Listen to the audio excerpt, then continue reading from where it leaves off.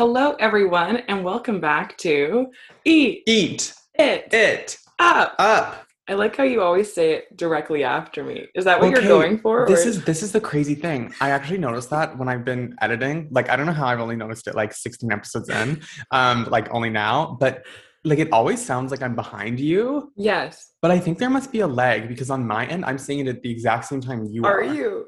Because Literally whenever every I single hear it, time. I know, and it's so embarrassing when I listen to the recording. It sounds like I just have no like sense of timing. And it's like, yeah, maybe like that's the what first I couple thought times. it was. I was like, No, oh, no, he it just on my doesn't get end, it. I think there must be just like a slight like a half second Oh, lag or okay. something. And Yes, so I that's why I've been trying to say it like more like eat it, like rather than eat, because I'm trying to like get in to match right. your timing and it's not working. That's really funny because for 16 episodes, I just thought, oh, just Sam doesn't get timing and he doesn't get what I'm No. about to say it. Well, it probably that too, but it's also just like No, it no. to me it sounds like I'm saying it with you. Okay, well that's actually really fun. I Um I like that.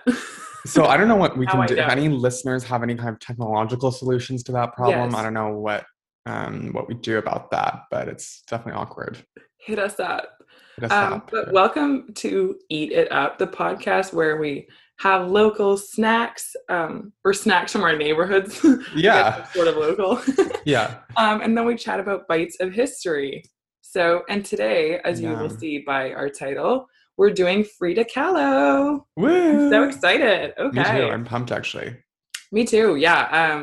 I think this is one of our first apps where we're taking it south of the US. I think it Yes. is the first app. So I'm Cool. very excited. And I know of Frida Kahlo, but never learned Hmm. about her. So, Me too. I think I might have like maybe I had like one class where she was like mentioned about with a bunch of right. other artists like in grade 8, Oh, yeah, but it's yeah. like that doesn't really count as like learning about someone.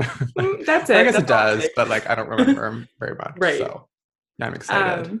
So, my snack for this week is I would say that it's getting to the point where Sam's level of scones is now like my level of donuts. Because I'm doing another Mm, donut this week, but you're the it kind of donut makes girl. sense. Right. So it's called Mochito, Hmm. and it's this new mochi donut place that opened up in Vancouver. Another mochi donut place. I have a thing. Well, Yeah. okay, so basically the reason I went is like my friend Nadine, Mhm. her friend's boyfriend. We're getting out of here on the levels. Yeah, I'm already confused, but go ahead. It's his place that he Okay. opened up, and so I was Oh, like, oh, I want to go support it. right. Um, and And just give it so a scathing review on the front. I tear it down. I'm never Um, going back. the catch is though, is this place is truly impossible to park in because it's in one of those almost like industrial areas where Mm. it's like a car outfitting place all beside it and stuff. So there's all the parking spots are reserved there. You can't park in the lot that So they you really have. are about to give it a scathing review. So parking wise, Parking wise, we give it a B. we give it a B. And like they Yeah. truly like the shop owners will come out and like kick you out of the spot if you've parked in a spot like you shouldn't be in. Oh my gosh. So it's like a lot of energy. That is, So I that parked is. like a block and a half away. Okay. So if you're gonna go there, just be prepared. Like just park far away and walk to it. Yeah. It's easier than circling the block 50 If times. it's raining, bring an umbrella. It's Vancouver. It's Well, always yeah, rain. that's true. Get used to Sorry, it. that's such an Albertan thing of me to say. I don't you don't even need to um, say that if you're from Vancouver, you just know. you just know. If you know, you know. But so Mochita does right now at least. They just truly like they have a lineup that goes like around the building. Oh, But you okay, just wow. go to the door Hmm. and you can like I was like, oh, how many donuts can I get? And the lady goes, two. And I was like, oh, two. And I was like, oh, two donuts. And she goes, two boxes. And I was like, that's not intuitive. Why would I know Oh no, that? yeah, okay. Yeah. But it's like they're already assorted. So you don't get to like choose your flavors. Right. But each box has like six in it, one of each flavor. And the flavor that I am eating for the pod today is a Hmm. churro mochi donut. Oh, yum. Okay, that Yeah. sounds delish. So it's covered in like obviously like cinnamon sugar and then it has like Okay. a caramel drizzle across it. Right. So I'm really excited because I obviously am obsessed with mochi donuts, as we know, but Right. this has the Mexican flair to it. Right. Okay. And so Yeah, that's the link to Frida that's the Kahlo. link. Yes. Okay, I see. There you go. Well, my snack today is well, this is awkward. I actually just realized I don't have one. No, I'm kidding. I've realized for a long time I don't have one. But listen up, haters. You can't make fun of me. I'm flying back to Calgary later today. And I didn't have time I probably did have time to go get a snack, but I wasn't organized enough to do it. So And I'm you running know around like a what? chicken with my head cut off here. It's a So pandemic. We both had a bit of a gray week, some would yeah. say. So give us a Oh, break. totally. God, what's gonna be the excuse once the pandemic ends? Like I'm just like this, but it's Oh like yeah. I can't blame it on anything. No, I've morphed into being this person Yeah. who can't socialize in Yeah. reality, can't Oh, put herself totally. together. It sucks. It sucks. So, Okay, well let's jump in. let's jump in. Tell me about Frida Kahlo. Cool. Okay. What do you know about her, Sam? Okay, so I know she's an artist. Yes. Like and known, I think, for like feminist art. I want to say she's either late 19th century, early 20th century. Okay, Like her close. life. Early 20th, mid 20th she goes to. So you hit like that area, right? What did I say? Did I say late 19th, early 20th? Yes. Okay, good. So Okay, sorry. you hit it right. Okay. I was somewhat. I thought I was worried. I'd said like late 18th. I was like, oh no, Like, no, now we're no, getting no, way no. off. Like getting into like medieval Renaissance. Anyways, okay. Yeah. So feminist painter, like known for her iconic kind of like unibrow, Yes. colorful art. Yes, definitely. That's all I would say. Yeah, That's I my think gist. that's what a lot of us would immediately picture when thinking of her. Yes. Not that that sounded like me being like, that's obvious. You're like, that sounds right, but you're actually so stupid. You're so dumb. I'm about to and tell you don't why. know. Yeah. But no, I think that's what we all picture is like bold, vibrant colors, Yeah. unibrow, a lot of self-portraits. Mm-hmm. And yeah, you hit like the time frame right. It's like early 20th to about mid 20th century there. Cool. But so for a touch of background is really short today. We have a lot more details to go into. Cool. But Mexican artist Frida Kahlo, she's remembered for her self-portraits using bold, vibrant colors. And a lot of her artwork drew on personal experiences, including her marriage, her miscarriages, her numerous operations. Right. And Kahlo's works are often characterized by like stark portrayals of pain. And so you often see that coming across. She is part of only a handful of artists whose work is like immediately recognizable, which I think is why we like can remember her so much. It's like, I never actually took a class where she was taught, but I know who she is immediately. Right. And we know her as like the unibrowed self-portrait kind of lady who a lot of her paintings have Mexican references, but they've attracted attention far beyond the scope of just Mexico. Right. And although Frida, she denied it herself, she is often identified as a surrealist, but she claims that she wasn't like painting her dreams, she was painting her own reality. So she doesn't identify as it, but people have said that she is. That's kind of already like iconic that she's I see everyone's like, it's surreal. And she's like, no, that's how I see reality. That's my reality. She has some really iconic moments in here. I'm so excited. Okay. I'm ready. But she is celebrated in Mexico for her attention to Mexican and indigenous culture. Right. And also like the attention she drew internationally towards it. And she's also celebrated by feminists for her depiction of the female experience and form. And as we'll see later, like a lot of people will coin her as like a feminist artist, and she absolutely is. But she also covers a couple other areas like the LGBTQ plus community she's celebrated for, like people who are disabled. So she kind of represents a lot of groups in her life. Right. Okay. Any questions about that before we dive into details? I didn't give you a lot to work off of. That's interesting. I just want to know more. Yeah, okay. So I feel like this is the third woman I've done like a synopsis on. We've done Viola Desmond, Princess Di, and now Frida. Yeah. And I just chose Frida for something different, but I'm obsessed with this lady. Like she's okay. Okay. Okay, so for details, there are kind of like a few ways that you could tackle a narrative about Frida Kahlo. So you could either go with like the purely historical route, so cover each year what happened to her, whatever. I found those ones were like a little bit more dry. So what we're going to do today, we're going to take it less chronologically, more art focused after like the initial beginning. So we're going to kind of talk about like Frida Kahlo and her artwork in relation to different periods in her life. So like, for instance, when I talk about her marriage, we'll talk about the artwork that came out of her marriage or was inspired by. So that we kind of have that. That's what we're going with. Cool. Kind of thematic. So Frida Kahlo, she was born in 1907, 3 years before the start of the Mexican Revolution. But Right. later in life, she like went back and changed her birth year to 1910 so she could say she was a child of the revolution. Interesting. Okay. Yeah, I was like, iconic. Okay. Yeah, that's like, okay. And just for like a touch of context, the Mexican Revolution, it began in 1910, lasted Right. until 1917, and it ended dictatorship in Mexico and established a constitutional republic. Right. Okay. So it was kind of a big change to the country all of a sudden politically. Right. Something I found a bit surprising is that Frida's dad is German. He was born in Germany. And he had either, some people say, Hungarian ancestry, or he came from like a long line of German Lutherans. Right. And I guess I just found it surprising because she's seen as such a figurehead from Mexico that I was like, oh, Right. she would have like a long line of ancestry there. Right. Her dad is from Germany. Her mom, however, was of primarily indigenous as well as Spanish descent. So that's kind of where she gets that from. Gotcha. Okay. During this period in Mexico when she was born, it was a time where the country was really being developed by well-educated people who brought like this brand new perspective to the country.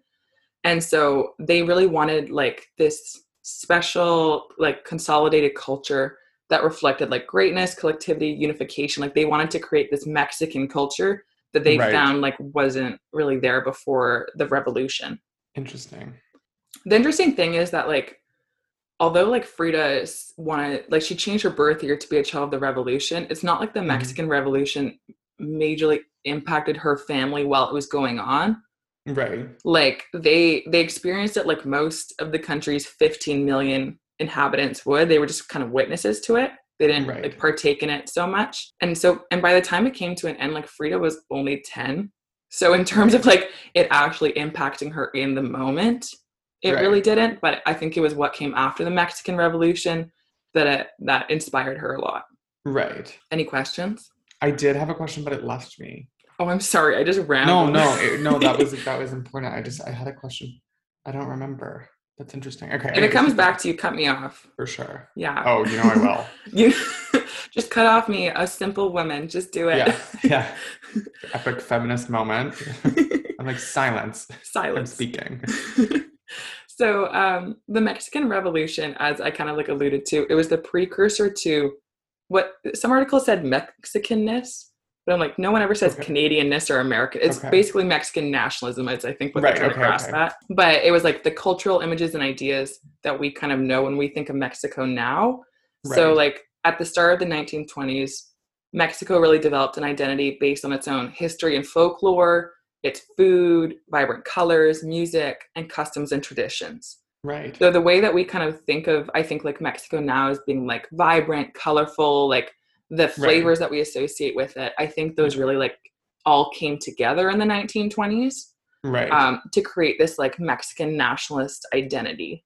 Right. And this period was really seen as like a nationalist renaissance because Mexico's cultural identity emerged.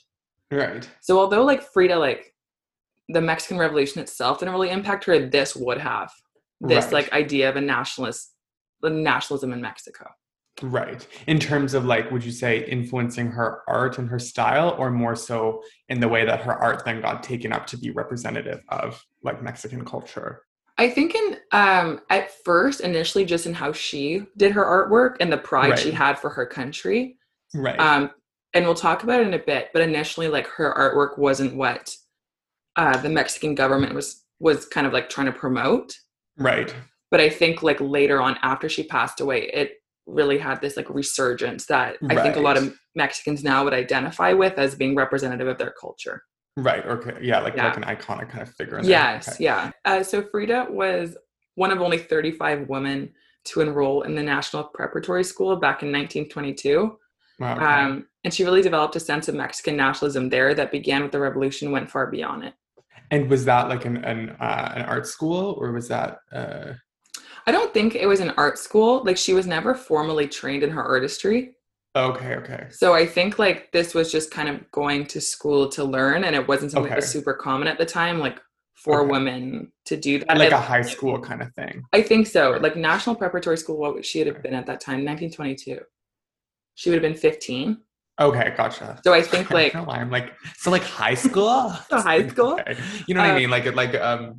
Yeah, okay, anyways. I don't Just know like what not the post-secondary and non-art school. It was just yes, like a yes, school. yes, Okay. from the sounds of it. God, okay, sorry. I didn't look it up, to be fair. You're asking good questions. Sorry, I don't know. Yeah, what's going on with me here?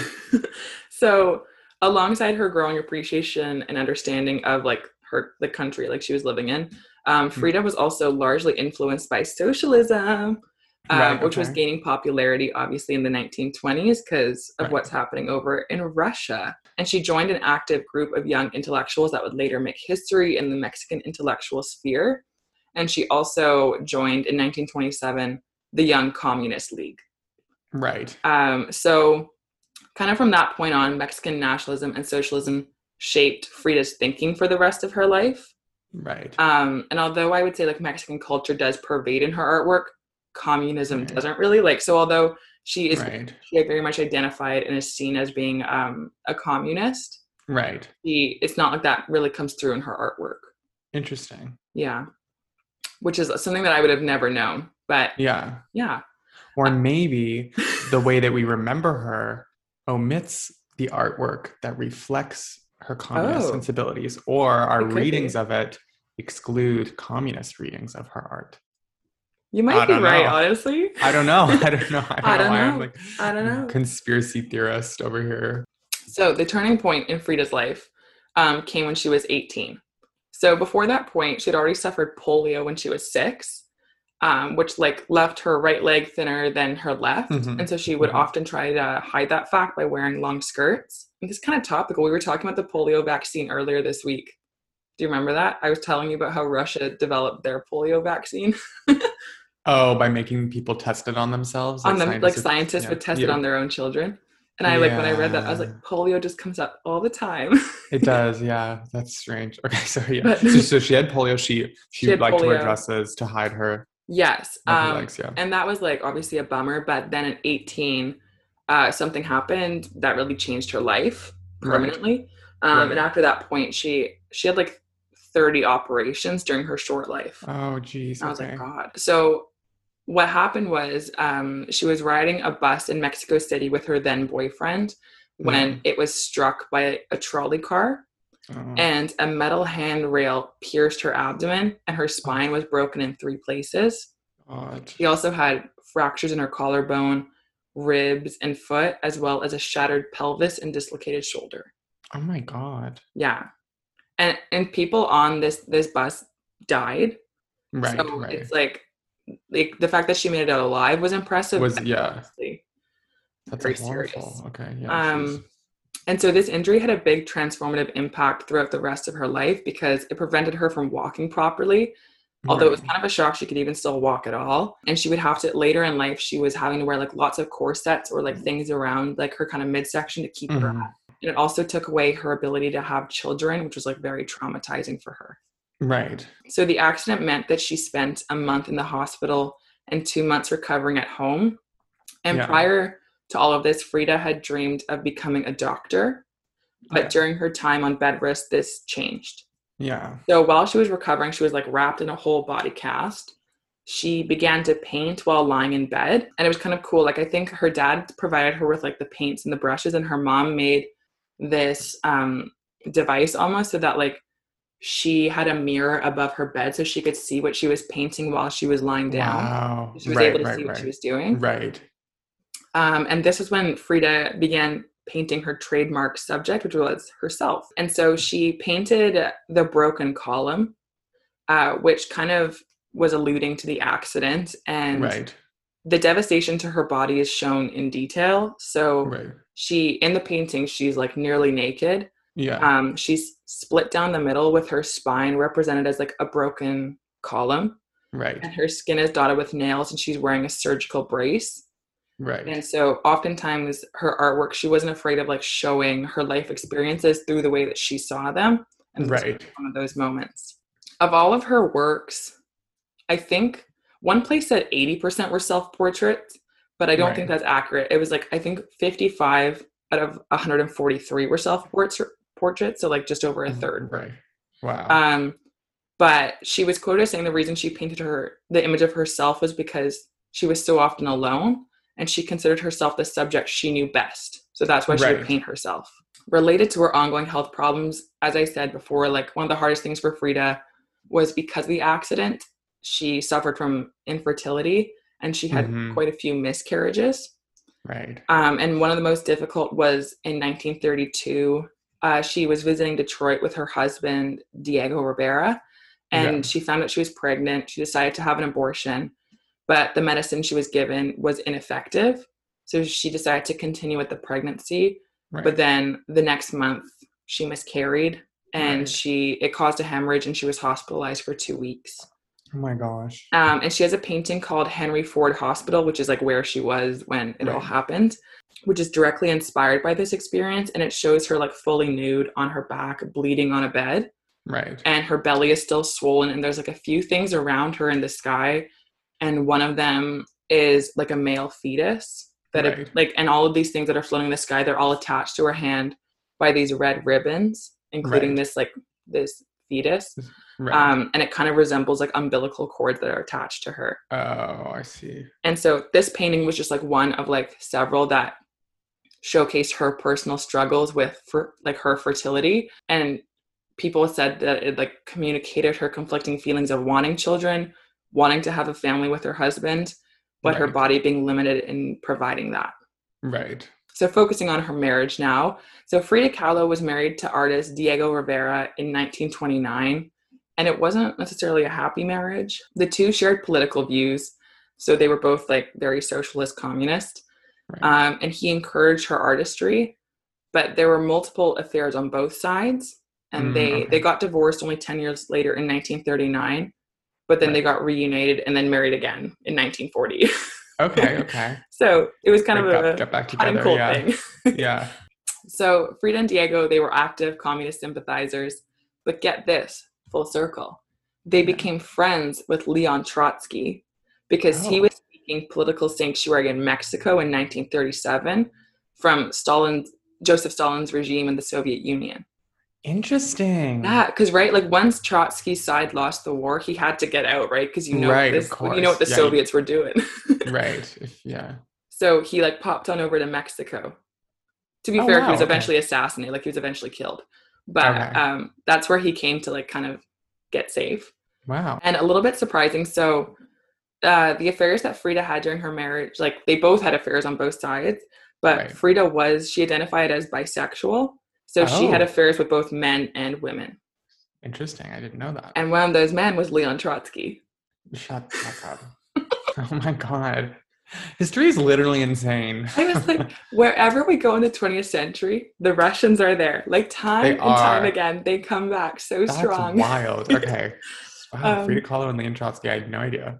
Maybe that's common knowledge, but maybe. I truly was shocked. I was like, no, I'm gonna fact check that. That doesn't seem right. Like that's but multiple places were saying it. I was like, wow, that's a real tidbit. That's like last week or the week before when I was saying like I think I might have cut it because we didn't have time, but like the fact that Muammar Gaddafi, like the leader of Libya until 2011, until the Arab Spring, sent arms to the IRA. Oh yeah. That's so random. Well, I mean, obviously they were like both fighting against like British imperial rule, but it was like, that's so like the connection. Anyways, wild. Yes. But okay, sorry. Yeah. So back to Frida Kahlo. And apparently she also had an affair with American painter Georgia O'Keeffe. What? Yeah. Okay. But yeah, it kind of reminded me, we back in elementary school do this horrific play where every class had to sing 3 different songs about artists. Right. And one of them was Georgia O'Keeffe. For the life of me, I can't remember what the song was, but Claude Monet's will always stick in my head because it was like, no black today for Claude Monet, just red, yellow, and blue. It was horrifying. I got a fever at that thing and I started throwing up. But wow. Anyways, because the music was so bad. So bad. Like what? Okay, so to her marriage. So Frida kind of showed the flaws in her marriage, like through her art. Right. And so one of her paintings, Memory the Heart, it's from 1937. It shows like Frida's pain over her husband's affair with her younger sister, Christina. Right. So Diego was cheating on Frida with Frida's sister. Oh my God. Okay, yeah. Not cool.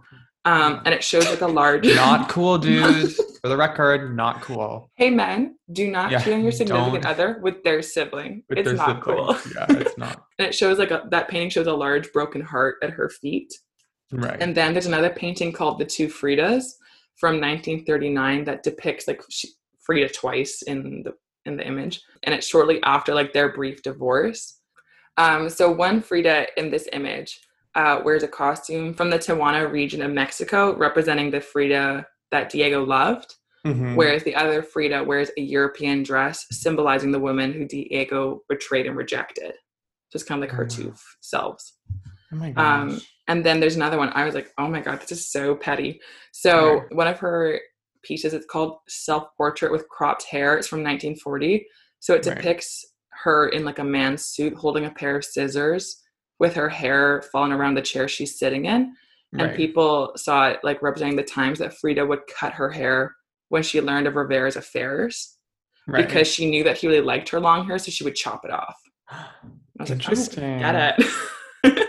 A lot about gender in there too. Oh yeah. Oh yes. Lots about gender to think about. Lots about gender. Think about it. We don't have time to think about it now because we're doing history, but we're running through it. Gender there. Yeah. And I would say like, if you have the opportunity, like just look up these artworks. Like that's why I'm giving the names. If you have a chance to look them up, because when I describe them to you, they don't really help as much. Like I think seeing them, you can see like the pain or the discomfort that she was like coming across with these items, or like the anger. Right. So I think it's like, it's way obviously with art, maybe like with art, it's more useful to look at it. But it is true. Like, No, I don't know if you've noticed, but I've been looking some up as we've been talking, and they're quite beautiful and arresting. Yeah. Yes. Yeah. They definitely, some of them are shocking and like, they like capture you. And obviously just beyond like painting her own life experiences, part of the reason Frida's works are so renowned today is because she was deeply influenced by indigenous Mexican culture. And she showed that through her use of bright colors and also dramatic symbolism. Right. So for instance, she frequently included this symbolic monkey in her works, which I think like if you look up like self-portrait with monkey, there's one and the monkey is so cute. And so in Mexican mythology, monkeys are symbols of lust, but in her paintings, Frida kind of portrayed them more as gentle, protective symbols. Right. So they'll be like around her shoulder or by her face, and it's never like, they don't look aggressive. They just look like very cute little creatures. Oh, it does look cute. Yeah. It looks like those like capuchin monkeys in like the the museum or something. Like that's what it looks like, these little monkeys. Capuchin? Yeah, you know, if you ever watch Friends, you would know what a capuchin monkey is. Oh, that's so interesting. Because capuchins are also like a Catholic order. Oh, like really? They're an order of monks. Yeah. From where? Do you know from where they came from?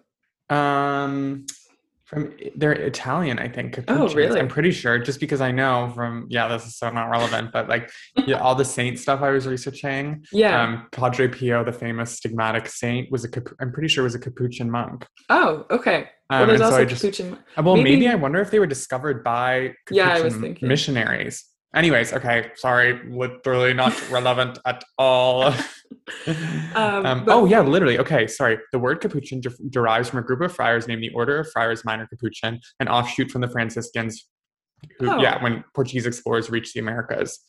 Yeah, so it literally is that connection. Oh. Religion, monkey, Frida Kahlo. Boom. And Russia. And Russia. And also Frida, because I looked it up, I was like, did she have a pet monkey? They keep on referencing monkeys, and she did. She had a pet monkey. Really? Okay, cool. Yeah, Diego gave it to her, I guess. And she did have a couple other animals. I think she had like a dog and a couple other exotic pets. Right.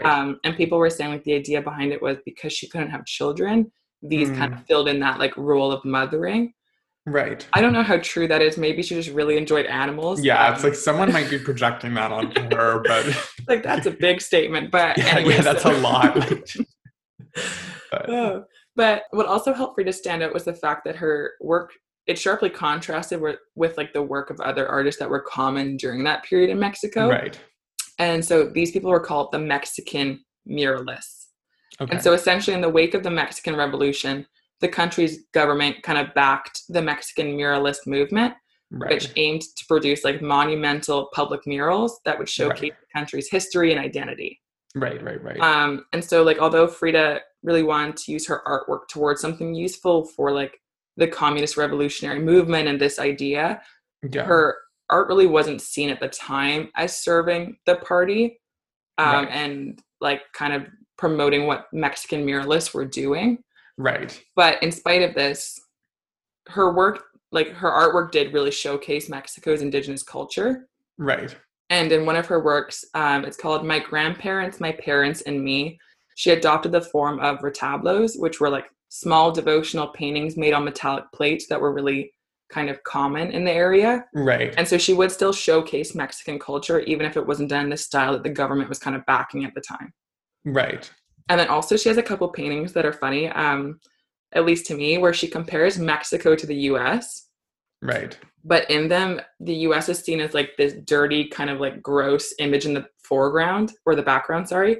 Right. Whereas Mexico is seen as being like one with nature, vibrant, colorful. And so although she would often go to the US, she really did promote Mexico and be like, the place to be. So yeah, on a more physical level, like less related to her paintings, Frida did carefully kind of craft this flamboyant Mexican persona for herself. So she would wear a colorful folk dress and pre-Columbian jewelry, and people saw it as like this performative display of her identity. Right. Okay. And she was known to like the style of clothing that she would wear was known to be like obviously a lot brighter, vibrant, but also showing a lot more skin than the typical European fashion at the time. So she was kind of making a statement. Right. And she really didn't sell many paintings in her lifetime, very much like every tortured artist. She became successful afterwards. After her death, Yeah. But she did occasionally print portraits on commission, and she did experience success while she was alive, but kind of the majority of it came afterwards. Right, okay. And she only ever had one solo exhibition in Mexico in her lifetime, which was in 1953, but the year after she passed away at the age of 47. Wow. So in her short span of life, like 155 paintings is incredible. Pretty decent. Yeah. And the official cause of death given was pulmonary embolism. Right. Which, to be fair, I don't know what that is. I figured you might. Yeah, it's just like a blood clot in your lung, I think. Oh, I hate. Okay. Or like it's like when a blood clot gets lodged in your in the veins in your lungs. No. Okay. I think. I don't know. God. Once again, the medical people that Doctors listen to this podcast. Sound off. Paging Dr. Hannah Lee. Friend of the pod. She'll be able to tell me. I think that is what it's called. Anyways, okay. Sorry. And so although some suspected, although that was the official cause of death, some would say that she died from overdose, which was potentially accidental. They're not sure, but an autopsy was never performed, so we don't really know.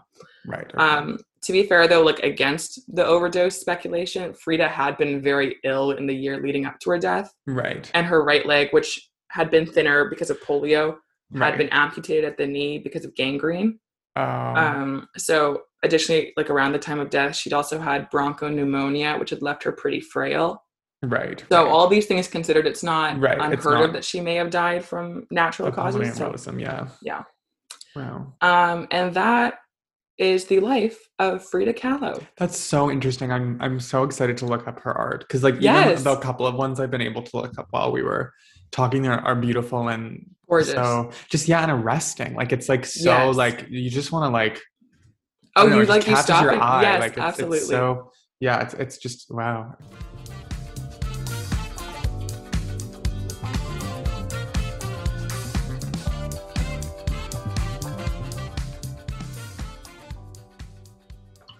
Okay, do you want me to tell you about my snack this time? Yeah. Okay. So Maria, tell me about your snack. How is it? Okay, so mochi donut from mochi what was the place called? Mochi dough. Mochi dough. Okay, good name actually. Yeah, honestly. It's all in the name. So you know what they also do that's really cool? It sounds kind of gross on the surface, but it's like a drink that I think is sort of sweetened milk, but at the very bottom they've made this fresh strawberry jam, and you shake it up, and it's like strawberry milk. Oh, it's very fresh, creamy, sweet drink. Because every so often you'll get a larger chunk of a strawberry, and it's just I had it, and I was like, I've always hated strawberry milk. This slapped really hard. It was so good. So you know what my parents would say to that? What? Rots your teeth. Rots your teeth. Anyways, okay. Sorry. Okay, back to Mochi Dough. So they do that cool drink and then the donut. I would say out of all of them, other than coffee, the churro is probably my least favorite. Oh, really? Because I like a glaze. The churro is really just like, because mochi donuts themselves don't really have flavor. It's about texture. Right. So whatever you put on top has to pack the punch. Right. And they just put like cinnamon sugar on top, I guess. Yeah. Which is fine. But if it had more of like the caramel on top or something, maybe I would enjoy it more. Like, interesting. I still like it. I just, out of all of them in the box, I would leave that for someone else. Interesting. Okay. Well, thank you for being honest. I have to say though, if you enjoy churros, this is probably one of the best churros I've had, because it's not a true churro, obviously, but in terms of churro flavor, I like the chewy aspect, but still like the sugariness. So, yeah. And would you say, like, what's your rating? I think I will go back. Okay. Yeah, I think I want to, just honestly for that strawberry milk. It really rocked my world. But I think like when you eventually are able to come back to BC, we'll do like a mochi donut run, and we'll go both to this place because it has flavors, because you enjoy your flavors. And then we'll go to there and get there, and you can compare. Thank God. I mean, that's the worst part of this pandemic, is I can't go on a mochi donut run with you in Vancouver. I know. That's what I've been saying. God, I look frightening right now. Like the sun. Yeah, the light coming through right now. Oh, I was telling Sam too, and like we both kind of agreed with it. I look like Eileen Wuornos, like the serial killer that Charlize Theron played in Monster. She won an Oscar for. That's what I look like right now, with the hairstyle. In a good way. My face looks a lot like her, so. Well, my hair looks crazy too, so. In a gorgeous way. But I guess the listeners can imagine how crazy we look, or how bad we look. Okay, so significance. Okay, yeah, sorry. I was just realizing, I was like, wait, I feel like there's more. You're like, hold on. And obviously I don't have a snack, so I have nothing to say. But yeah, tell me what's Frida Kahlo's significance? Yes. So just like in terms of general success of her work, she obviously, like, as we said, during her lifetime didn't make the biggest impact. It kind of came later. But to be fair, in 1939, Frida went to France, and her paintings were featured at like an exhibition in Paris. Yeah. And the Louvre, and is it Louvre or Louvre? I think how you said it was perfect. Are you being sarcastic? No. No, I meant to, I think however you say it is fine. So they ended up buying one of her paintings, the frame, and it became the first work by a 20th century Mexican artist ever purchased by the museum, which of course is internationally renowned. Like the Louvre is a big deal. And then today, like more recently, Frida Kahlo's works, they will sell for super high prices. Right. And the most expensive one was like in May 2006, one of her self-portraits named Roots was sold for $5.62 million at an auction in New York. Wow. And it set the record as the most expensive Latin American work ever purchased at auction. Yeah. And it also made Frida one of the highest selling women in art. Right. Highest paid. Yeah.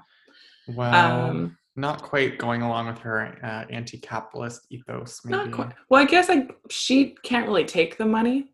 So no, exactly. I just feel like she would probably, I don't know. I don't know her enough about her life to say this, but I feel like if you're like committed to communist ideals in your life, and then your art sells for an insane amount of money to an uber wealthy person. Yeah, who's probably just going to keep it in their living room. Yeah, I feel like she'd probably be like, that's not what I wanted. But that's not what I was going for.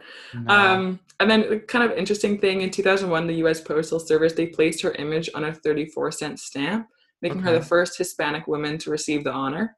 Okay, cool. So big deal there. But Frida Mania was kind of like what she's known for. It began in the 90s and was really pushed along by the release of the movie Frida in 2002. Okay. And it kind of was this all of a sudden, like, I don't want to say like a renaissance, but it was, I think, this idea of younger generations all of a sudden learning about her and realizing how cool she was and getting into her artwork. Right. And she is thought to have kept Mexico's history alive and portrayed a true version of the country.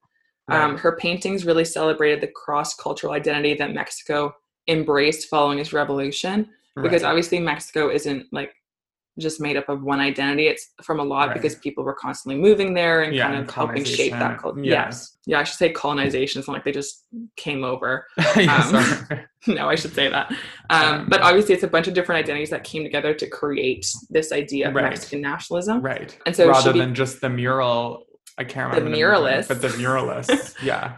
Little they did. So she became a model not only for Mexicans, but also for Mexican Americans and Hispanics living in the United States, because she is said to have like nurtured a sense of who they are and their long history. Interesting. And she was proudly Mexican. Like, she dressed in the traditional Tehuana clothing. Right. She showcased like the colors and the themes and symbols in her artwork. And so she really is seen as embodying Mexican pride, regardless of her time spent with other cultures, because she was traveling and everything, but deep down she was always showcasing Mexico. Right. Okay. And even I think in like, she grew up in, it's called Blue House because it was just this blue house. The city she grew up in, like they've now made a museum out of it, so you could always go there and visit. Right. But kind of like the biggest thing is that Frida Kahlo is like, she's really seen as like a feminist icon. So she also serves as an inspiration to those with disabilities, the Latina community, the LGBTQ plus community, because like remember she identified as bisexual. Right. And so she kind of helps, like she kind of was an icon for all of these different arenas. And her work, like she uses her sexuality, her devotion to Diego, her miscarriages to kind of provide like a well-rounded view of who she was. Right. She showcased all the things that made her human, like made her like a woman, right, without backing down from the things like society expected of her. Right. So I think you can see that just the fact that she kept a unibrow, it was like that wasn't a beauty norm back then, nor I think like ever that I've heard of, but she kept it because she wasn't changing her self-expression for others. She obviously, with like her multiple surgeries and the accident, she really did have like disabilities that she worked through and would paint in her artwork and didn't really back down from. Right. For feminism, she was painting her miscarriages. She was painting the issues with her marriage. And she was also painting like her body fully nude on like a portrait. Right. So that was kind of crazy pants. Yeah. So she refused to be squashed or ignored, and the physical space she dominated continues to grab people's attention. I think that's it. That's all I got. That's cool. No, I'm really happy you brought Frida Kahlo up for the pod this week. I'm excited to like look into her art, and hopefully other people, listeners do too, because I'm definitely, you know how you're talking about this Frida Renaissance in the 90s. I can see why people were like, holy shit. Well, thanks, Maria. That was great. Thank you. It was exciting to do. Maybe that's my thing now, is we're just doing synopses on women through history. Yeah, why not? Okay. Well, I think that's all we have. My recommendation for Machito is I will go back. If you're going to go, just be prepared for parking to be a nightmare and like walk a bit. It's easier on you. Right. Yeah, that's a pro tip. Pro tip. That's why I come to this pod for the pro tips. The pro tips for food in cities that I'm sure many of you aren't even in. If you ever go. But thanks for listening, folks. As always, if you have any feedback, comments, feel free to hit us up at our Instagram at eat-it-up-pod. Woo! And any recommendations? I know my brother, shout out, he always sends me TikToks of the latest food places in Vancouver, so it helps my list grow. So even if it's not topic recommendations, if you have a place that you'd like us to go eat, that would be cool too. I'm always down for new things. Just keep in mind, I'm a vegetarian, so it can't be like a meat place. She's not going to eat your bacon lover pizza, okay? But anything else is up for grabs. So and we will talk to you all next week. Bye. Bye.